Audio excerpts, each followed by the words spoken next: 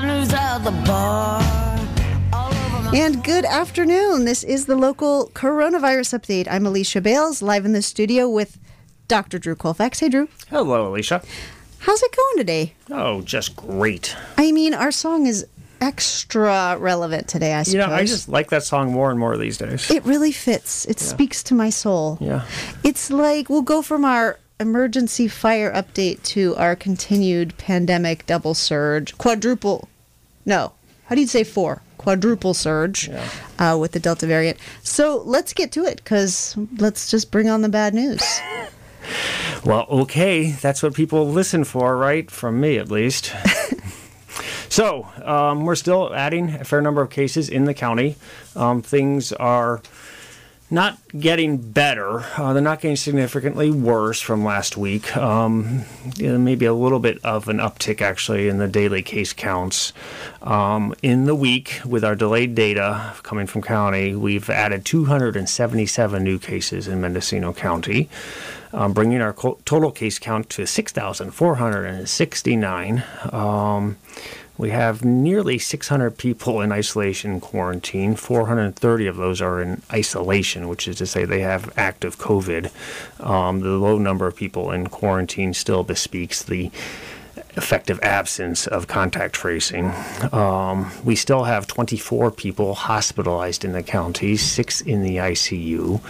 Those are very large numbers for this very small county, it should be noted. The good news is no new deaths. The bad news is we are now doing approximately 3 to 4 to 5 times worse, depending on which county you compare us to when compared to Bay Area counties. So we are really excelling in spreading COVID amongst ourselves. California is improving generally faster than we are, certainly. We're adding, and it finally dropped under 10,000 a day. We're adding about 9,000 new cases a day, 31% drop over the rolling 7-day average. The hot spot in California, the hot region in California, if you look at the heat map, is really up the northern reaches of the Sacramento Valley and northern California, north of the Bay Area and extending into the northern Sierras. So, things are really not improving significantly. The United States is, as a whole, generally improving. It really reflects regional differences, though. So some areas are getting significantly worse and other areas are significantly improving. It just really depends where they are on this Delta yo-yo. Well, I don't know. It felt like at the Friday briefing from Public Health, it felt like we might be just notching up just a little bit better in our numbers, but it doesn't sound like it. Yeah, I don't really see that. Mm-hmm. We're not getting crushed in the ER with, symptomatic COVID cases. To be sure, we're seeing a fair number, but in general, the hospitals have adapted and are managing to attend to the healthcare needs of this fairly high number of COVID patients that we're seeing in the county. How do you adapt to something like that? Well, we have flex units that are open. That's where most of the COVID patients are hospitalized. Those don't typically exist pre-pandemic. I'm imagining them as like some sort of tent. No, they're indoors. They're not quite that primitive. It's not that flex. No, but we do have a tent in front of the ER again. We put one up at the beginning of the pandemic, and then we took it down, and now we have another one. And I see a lot of people out front who have normal vital signs, and if they don't need to come in, we don't bring them in. You literally see patients out front. I literally see patients out front. Yes. And so, is there some sort of triaging where if they have normal vital signs, you'll just send them home? Yes. So the way it works, if somebody has symptoms consistent with COVID, they will be triaged out front. If they're not in extremis, obviously. Vital signs, if they're normal, the triage nurse will come and get a medical provider. And it's in extremis. In distress. Oh, okay. So yes. Like really hurting. Really hurting or having a hard time breathing or, an abnormal vital sign that causes some significant concern. And then one of we providers will go outside and see them, listen to them and talk to them. And oftentimes we'll test them for COVID or they already have COVID and they're coming back for a recheck, which is entirely reasonable. And if everything looks okay, we send them on their way pending a COVID test. But that's the new normal. We're doing that over and over again.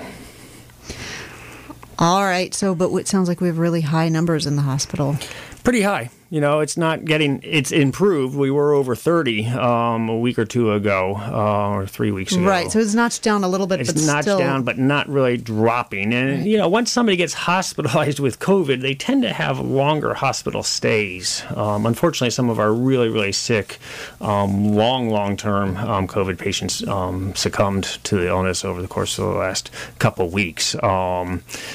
And the number of people that have been in hospital right now is actually, for more than a week, is actually fairly low. But it's usually a multi-day stay before you can get sufficiently stabilized and go home. And of course, last week, at the end of the week, we got news of 3 new deaths in our community, and they were extremely young. The youngest was 36. Yes. Yeah, so the death count for the county stands at 67. I don't think that there were any over the weekend, not that I know of.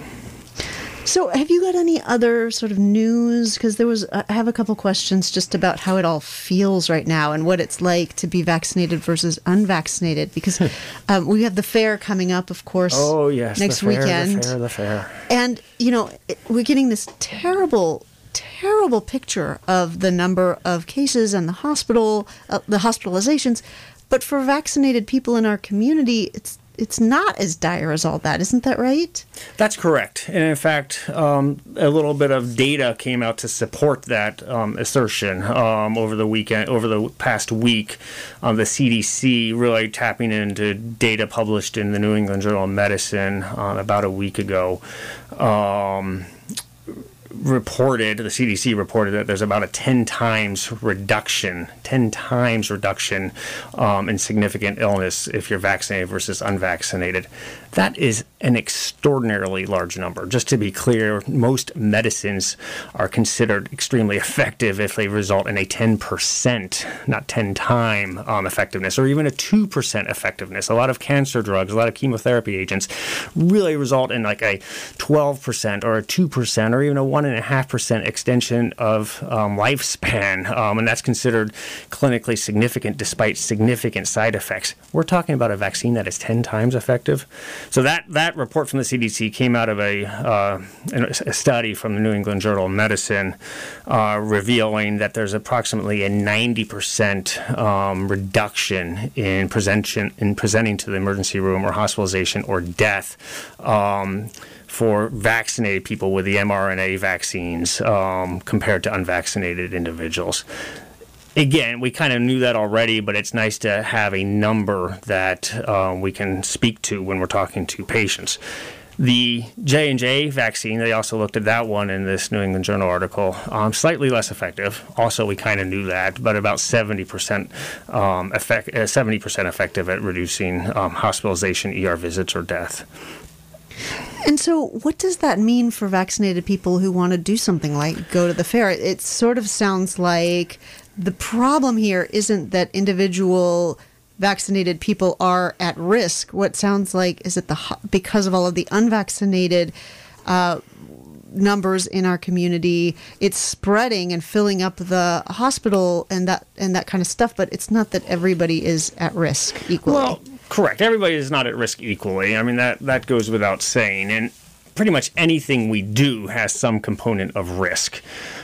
We know that if you are fully vaccinated and are relatively young and healthy, that your risk of getting severe COVID or even moderately severe COVID is markedly diminished. It could happen, to be sure, and it has happened, and it will continue to happen. But those risks are quite low. They are on the order of risks that we manage all the time. The risks of driving 253 from Boonville to Ukiah at night when you're playing deer bingo are far higher. That's deer chicken, I think. Yeah, well, whatever it is. It's no fun. But that kind of risk is much higher on an individual basis than the risks of getting severe COVID. And it's important to keep that in mind when we talk about things like the fair. What should have happened and what didn't happen is we should have had a vaccine requirement, a mandatory proof of vaccine to enter an event like this, so we don't have all these nimrods spreading COVID amongst themselves if they're unvaccinated. But that didn't happen because we don't have a public health officer who can make a hard decision. And so now the fair has been authorized to go on without a coherent policy to minimize risks. I think, frankly, that the risks to an individual, if you are young and healthy for something like this, are manageable. It certainly invites question if you're more elderly, have some significant risk factor for getting COVID, even if you're fully vaccinated. And if you're not vaccinated, well, then you should obviously stay away. But I'm not speaking to those people, I very much suspect. You mean you might be speaking to them, but they're not listening to you? They're not listening to me, correct. And they might not be listening to the local coronavirus update. I don't know. They're hate listening. Yeah, perhaps. I hope so, because hate on then. I don't know.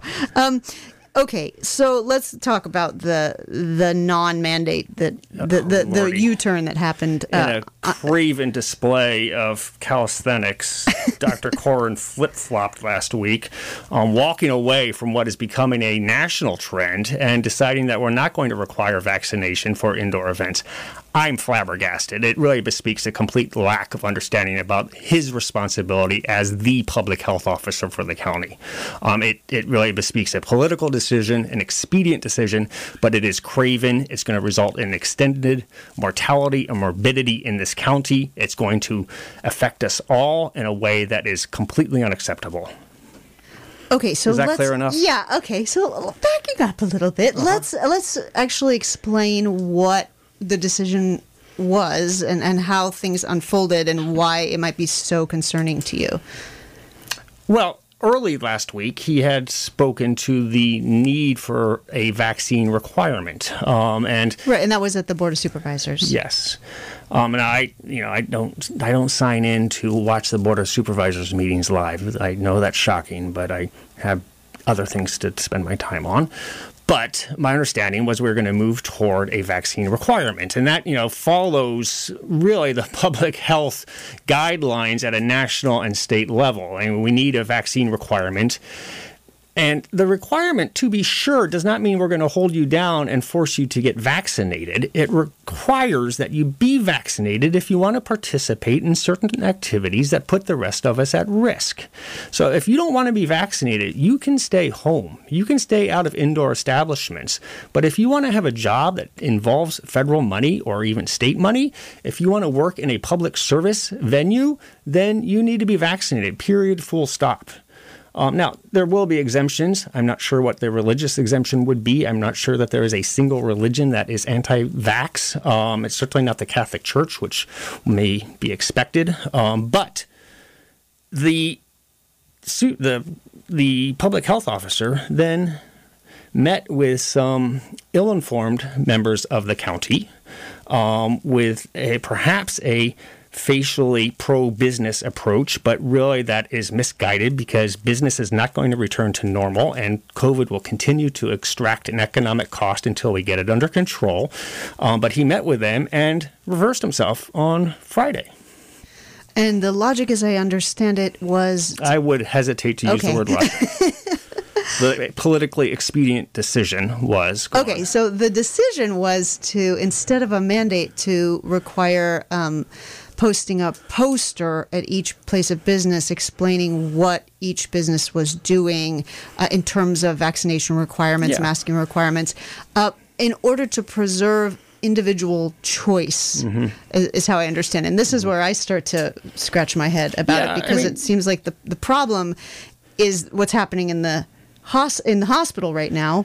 Public health is not an individual choice, right? Public health is a public policy that needs to be designed to protect public health, right? If you want to talk about individual choice, then you get a lawyer and you talk about what individual choice means. I mean, at the top of this hour, we talked about a mandatory evacuation order in the fire region.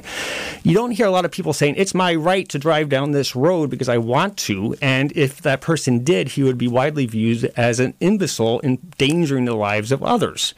It's the same with the vaccine and public health. That doesn't seem to penetrate into this public health department, despite the fact that we're paying not one, but two doctors to do nothing other than craft a coherent policy to keep us safe. So, yes, I like the idea of posting in front of businesses. It can be like the Michelin star system, but it could be, the 5 dipstick system. We have 5 dipsticks here. We don't mask and we're all unvaccinated, and 0 dipsticks means we are fully vaccinated. I love that, but that's not a coherent public health policy. That's Facebook policy.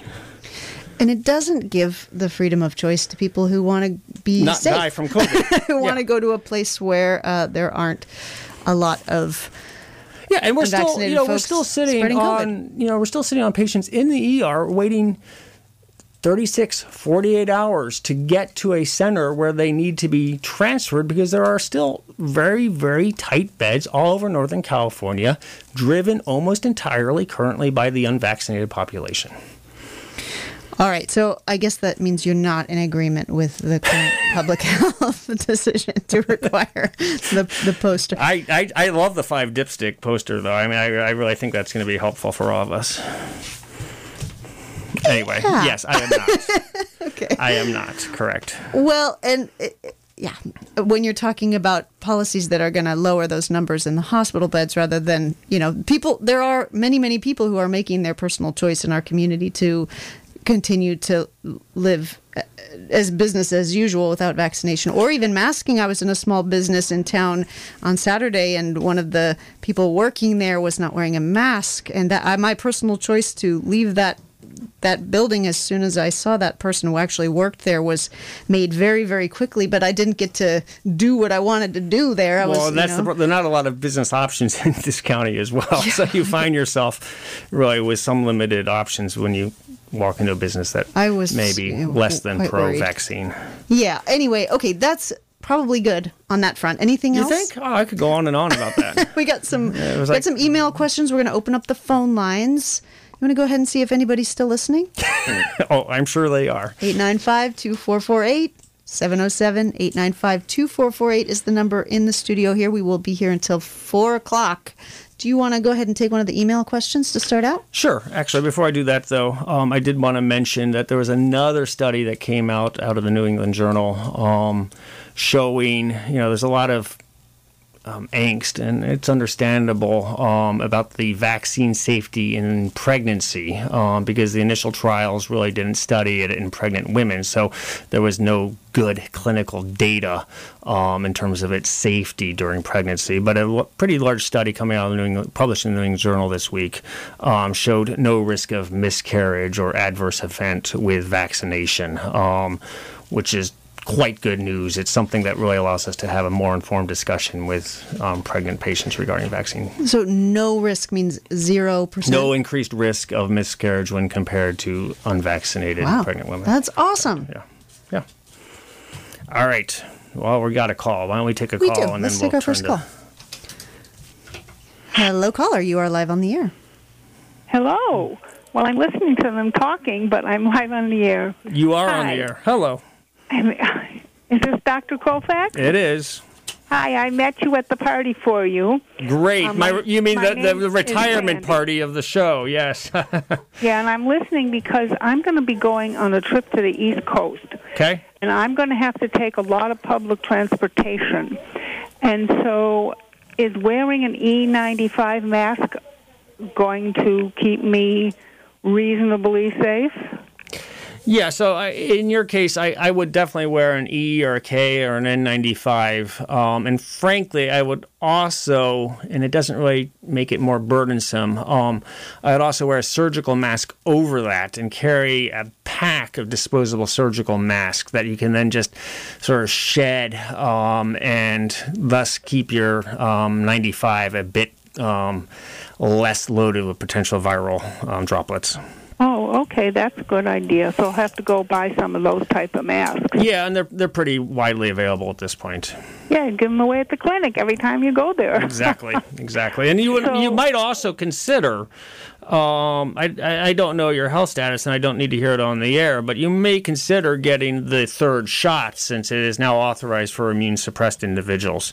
That would be, that would add an additional layer of protection. Not a deal breaker to be sure, but it might make you rest a little easier. Well, I'm just concerned about the people all over the world, and they're saying if we get the third shot, that then we're just being so superior because there's so many people who aren't getting any. No, that is definitely a legitimate concern, but I don't think that concern necessarily should translate to your, I hesitate to say this, to your individual action, because it's not as though we are going to ship more or less vaccine given our current federal policy. It's misguided on a national or world health platform, to be certain. But given the realities of what we're doing as a nation with COVID and as a world with COVID, I would urge you individually to take advantage of the fact that we have a lot of extra COVID vaccines sitting around this country right now, and it's not about to be loaded up and shipped abroad. Okay, so now I have to figure out when and where to get one. I'm leaving on next Monday, so... you could probably go to you could go to a pharmacy. You would have to be immune suppressed, and they would be able to do it pretty quickly. Well, I'm not immune suppressed. I'm 79, but I'm not immune suppressed. Well, that is the reality that a lot of us are dealing with. I would argue that anybody over the age of 75 is, in fact, de facto immune suppressed. That's not the CDC's recommendation as of yet, but we certainly know that the immune system does not work as well as it used to, and it has a steady deterioration past the age of 75. So what about my clinic, Mendocino Coast Health? Well, I would talk to your providers there. Oh, the provider. Sometimes it's hard to talk to them, but I'll try to call them tomorrow morning and see what they have to say. Okay. All right. Okay. Thank you Hang in for the there. call. Be Very safe much traveling for your advice. to the New England region. Bye. Bye. All right. I just got an email from Public Health that we've had 2 additional deaths in our community. It's number 68 and number 69, both unvaccinated. Yes, and yet we have a public health officer that is allowing individuals to make informed decisions about public health on an individual basis. Insane. Call or email? Well, we have an email. Why don't we get to one of them? We have several emails.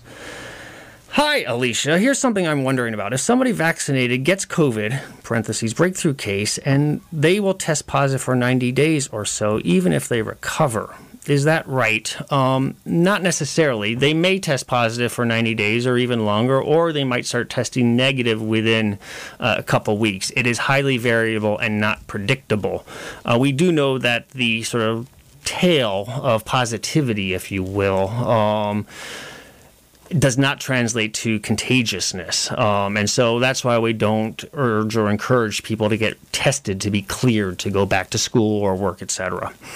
But continuing, so if they are infected again, which I'm hearing is possible, is there any way to test for that? So the answer is actually no, not reliably. The question would be if you're symptomatic or not. And so if you get reinfected and you've never cleared your test positivity because you are, sort of going outside the guidelines and retesting yourself serially, then a positive test, if you're symptomatic, is going to be difficult to interpret because you may have COVID again, or you may have something else that's causing you to get symptomatic. We deal with this actually now at this point in the pandemic pretty regularly because we are seeing people all the time that tested positive back in June, July, or August, or even further back, and they come in and they need to be hospitalized for something or another, and they still test positive for COVID. So we don't really know whether they have new COVID or old COVID. That is so interesting. It's that's one word for it, but I thought that question in and of itself is no. It's a very good question, and it really gets into the nitty gritty of how to manage pretty much all of healthcare during the pandemic. We by necessity presume that it's new infectious COVID with a new test, but that can be a little bit difficult too. This virus.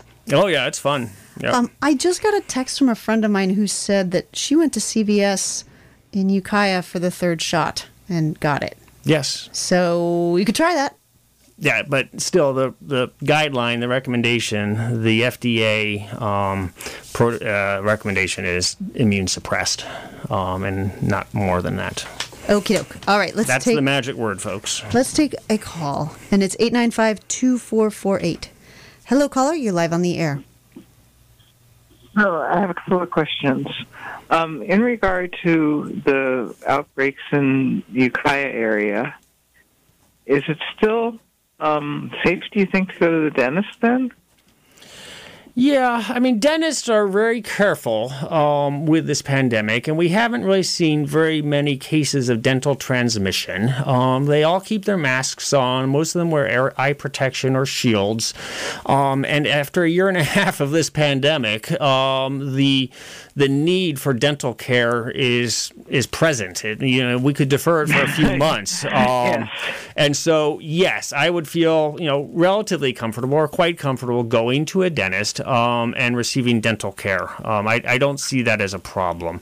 I can tell you that I have received a lot of dental care in the last 6 months, much to my deep, deep pleasure. Was it comfortable? Oh, I loved it, yeah.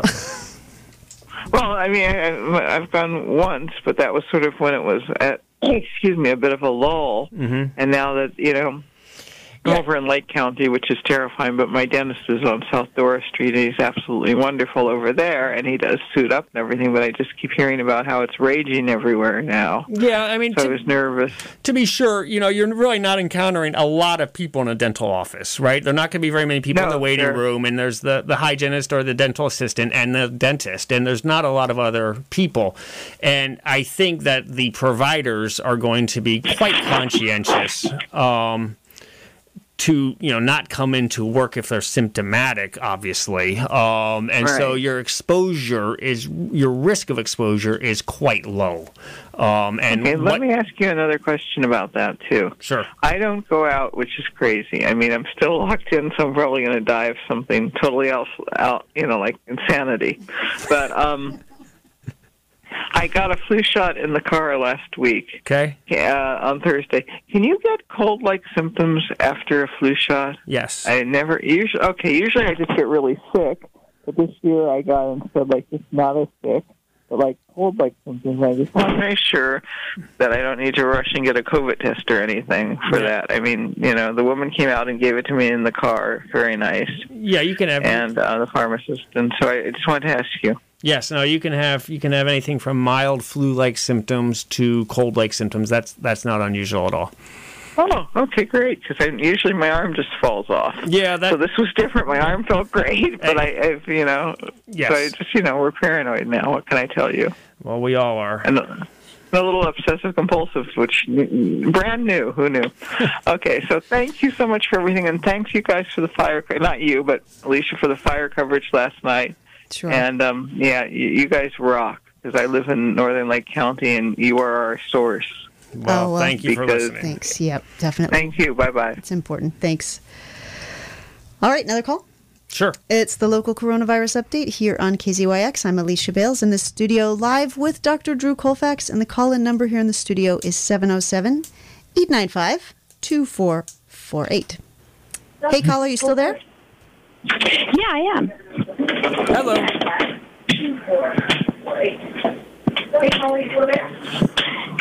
Yes. Oh, go ahead and turn your radio off. The radio is a 7-second delay, so it's a little confusing. Go ahead and turn it off, and then you can talk to us live. We're good now. Okay, yes, go ahead. So, I'm in Clear Lake, and I'm 74, and I have some other physical disabilities. But I want to say that just last week, I'm so pleased to tell you this. The local public health nurse from Lakeport came out with a team and gave me my second shot. Now, it's been 5 months since I had my first shot at a dentist, but they never managed to get me back up there. Sutter Health also seemed to be totally unconcerned and didn't even have information, which I just am so astounded about. But I wanted to say all of those things to you because it may explain why there are continuing problems. I know there's this great push, but there's not a lot of cohesion in getting people like me who are isolated and getting them vaccinated. So I'm pleased to say this incredible woman did come out. It took about a month after she was notified. Are you still there? I'm listening, yes. Go ahead. Okay, thank you. And it was actually the county of Napa that notified her, because I couldn't get any help calling public health here or anyone here. And the county of Napa, their disability rights department contacted the disability rights in Ukiah, and they contacted the public health nurse in Lakeport. I think it's astounding. Goodness gracious. And I want to thank all of them. I have a question. And that is, so I had some symptoms probably for about 4 days after the second shot. Mm-hmm. And I was more than a little off, better now. But she said that I probably should go for the third test, the third shot, but I needed to wait 6 months. Is that accurate? And do you have any thoughts about that? Yeah, so you're in a little bit of a untested area there, because there's such a long gap between your first and second shot. Right. And so really this is going to become a question of, clinical gestalt rather than anything that's enforced by studies. I don't think you need, and my gestalt is this, I don't think you need to wait 6 months for a third shot.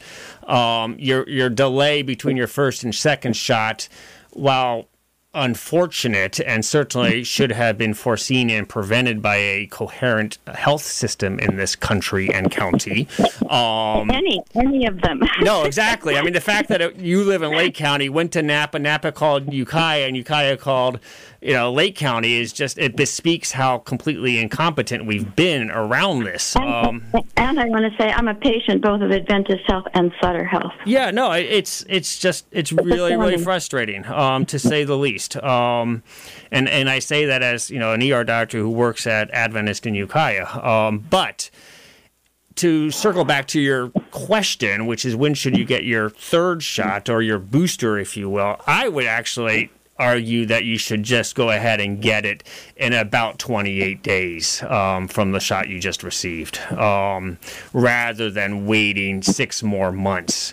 I think we can safely set aside that first shot in terms of immune response. I mean, we know it does something, but we also know it drops off fairly quickly.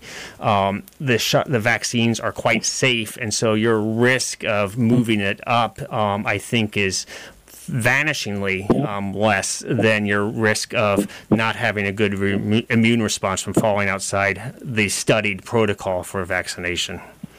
Thank you. That's so very clear, and it was my thought, too, from listening to you so long. Do you have any suggestions? I was surprised when the nurse came. She actually looked up a national registry and found my first shot. So I'm thinking it's going to be really hard for me to get a third shot anywhere. Certainly not at CVS. I imagine they're going to look up the national registry immediately, too. And since it's not general policy, do you have any suggestions?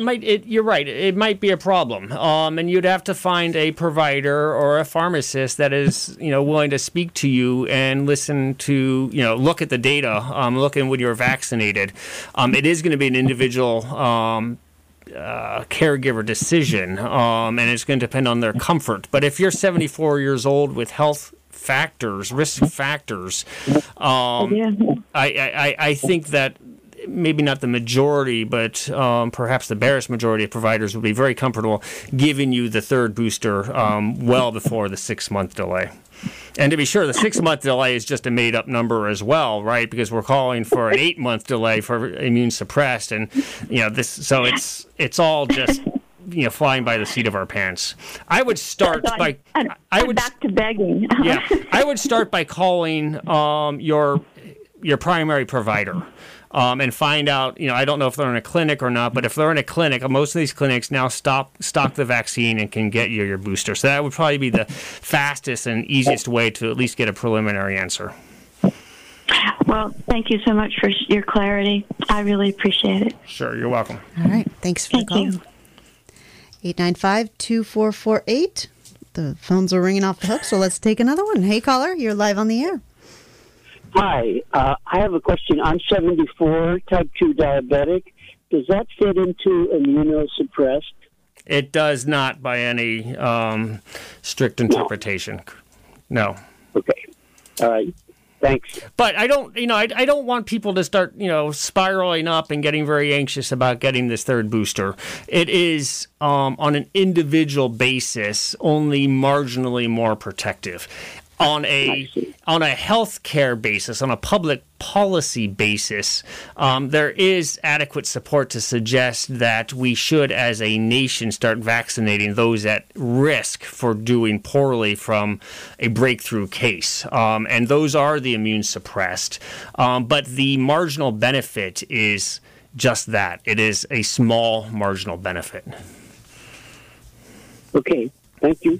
All right. Thanks for the call. So we're just kind of fighting for the 2%, the 1%. Yeah, so unlike the 10 times, that we were talking about earlier, this is more like 10%. Uh-huh. Oh, that's still a lot, though. Yeah, no, it's not trivial, which is why, it's been recommended. But we're moving quickly toward a third booster, and by the fall, I think the requirements are going to be moved down, in terms of who qualifies for the third booster. But to be sure, really what we need to be doing is getting the first booster into everybody. Right. Yeah. Or the first shot. Yes. So that's been the issue the whole time, is this thinking about the individual versus the sort of epidemiological picture here. Yes. So it's not really... Yes, that's what public health is supposed to be doing. This again. I know. I'm like a hammer, and everything I see is a nail right now. But I'm coming off 5 nights. So, but it's different. I mean, because we're all worried about our own safety and the safety of our friends, our kids, our parents, our loved ones. And we're all sick of it. We want to be done with Yes. it. And what is protracting this is people not being vaccinated, period, full stop. Right, but when they're thinking about policy, this is about everyone. This is about how to stop the movement of this virus throughout our entire population. It's not about each individual necessarily. One would think. But it's hard to not think of ourselves as an individual. You're all individuals. It's hard. Yeah. All right, let's take our next call. Hello, caller. You're live on the air. Yes, hi. I'd like to ask Dr. Colfax what the risk elements would be on the following scenario. Go for it. You're going to get an off the cuff. Who is not vaccinated. Okay. And wearing a mask, holding an infant who's about 4 months old. What are the risks involved? All right. And this person has already had COVID, suffered 3 weeks, recovered, and feels as though she has a natural immunity which will not affect the baby. So in that particular scenario, the person who had COVID and is masked, the likelihood that individual has a recurrent asymptomatic case of COVID is quite low, right? And so the risk of transmission to the infant is thus quite low. Additionally, we know still that infants, small children, and even up into teenagers, really don't get very sick from COVID. It's a little bit worse with Delta, but it's not a whole lot worse. It's really still on the level of an influenza illness in terms of morbidity and mortality. So it's a manageable risk, I think. I will say this baby holding friend of yours who has not been vaccinated should be educated about the fact that getting a vaccine is actually going to boost his or her immunity in a way that the natural immunity that he or she has is not. And it's also going to boost immunity against the Delta, which this individual may not have had if he or she was infected, prior to, say, April or May of this year. Yes. Okay. Well, I was just thinking that the infant has no immunity, very little immunity. Yeah, so no, I was thinking that might be more exposure, Any exposure to an infant is obviously fraught. That drops off pretty quickly after 30 days. So the immune system more or less comes online after 30 days in a way that is a bit more effective. If I were the parent of a 4-month-old, I'm not sure that I would want an unvaccinated person holding my baby. But that's more my irritation with unvaccinated individuals rather than the absolute risk for that infant. Okay. Okay. Thank you very much, Doctor. You're welcome. So that's transparent. Oh, well, I'm transparent. If nothing, I am transparent. Yeah. All right. We'll take our next call. Hello, caller. You are live on the air. Go ahead. You want to and turn hold my baby? You got to get the shot. In fact, I think. Yes, I have a follow-up question to that lady's question. Yes. I have a mother who is not going to get vaccinated for political reasons, but I'm not going to try putting out that fire.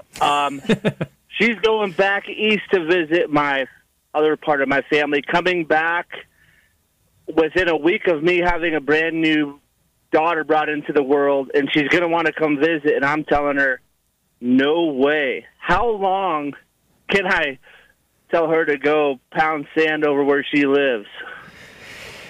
Well, as I just said, 28 days is an absolute rule, I would suggest. Beyond that, it's a question of how much you want to antagonize your mom versus expose your infant son or daughter.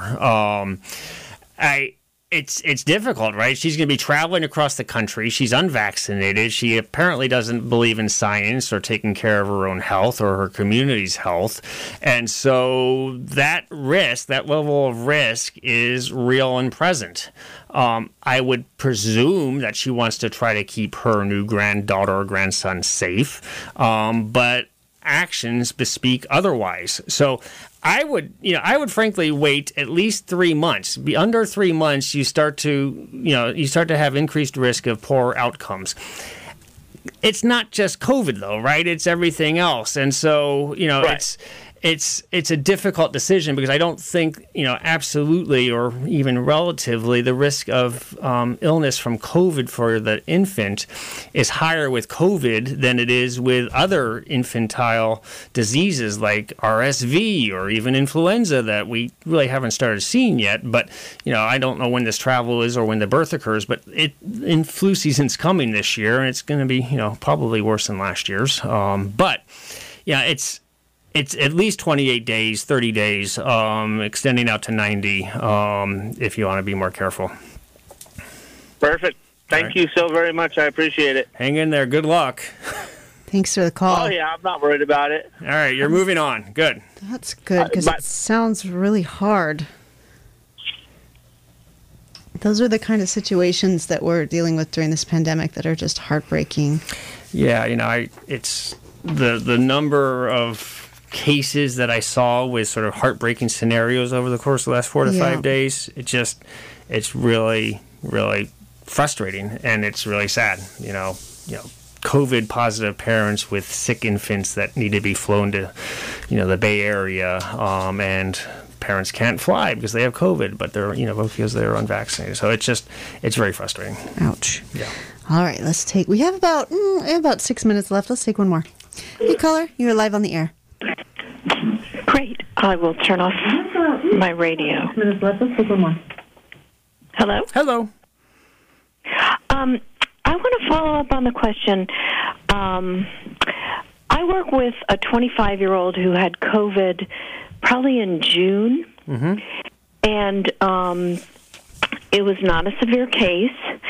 Her mother got a worse case, though.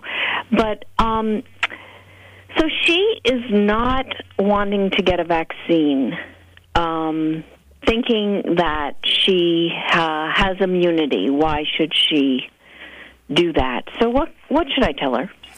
Yeah, it's a good question. She does have some degree of immunity, to be sure. So I think it's important to recognize that and not just be absolutist about it. But we do know that people get reinfected with COVID and they get sick with COVID all over again. And some people actually get pretty sick even if they've had the vaccine or if they've previously had COVID. Particularly, with this new variant coming around and dominating our current disease landscape. So the vaccine offers an additional boost after a COVID illness. It produces a better immunity, we think, than the natural immunity induced by an actual illness. It also acts as a more or less a cheap way to further boost your immunity against future infections, because you already have an immune system that recognizes COVID. You're retraining it. It's kind of like, looking at flashcards over and over again. You're retraining your immune system to recognize this bugaboo and snuff it out before it can take hold in your system. And so I would really structure my conversation with this 25-year-old around that fact. Like, if you want to learn something, you don't just read it once and learn it, right? You need to read it over and over again, or at least a couple times, or at least most of us do. And the immune system works the same way. So an extra exposure in the form of a vaccine is going to give this individual protection against future COVID illness. And, he or she, even though they didn't get all that sick from it, which is normative for most 25-year-olds, it's still not a very pleasant illness. And the Delta variant is, from what I have seen, more unpleasant than the earlier flavors. Great. Thank you so much. You're welcome. All right. Thanks Bye-bye. for the call. Bye-bye. All right. You want to take that last email? Oh, do I still have one here? I think so. All right. Where am I? Super quick, though. We have like 3 minutes. It is. I have to see some family members as soon as I have my booster shot. I'm concerned about visiting one family members. They're not vaccinated and have been living our lives as normal and not wearing masks.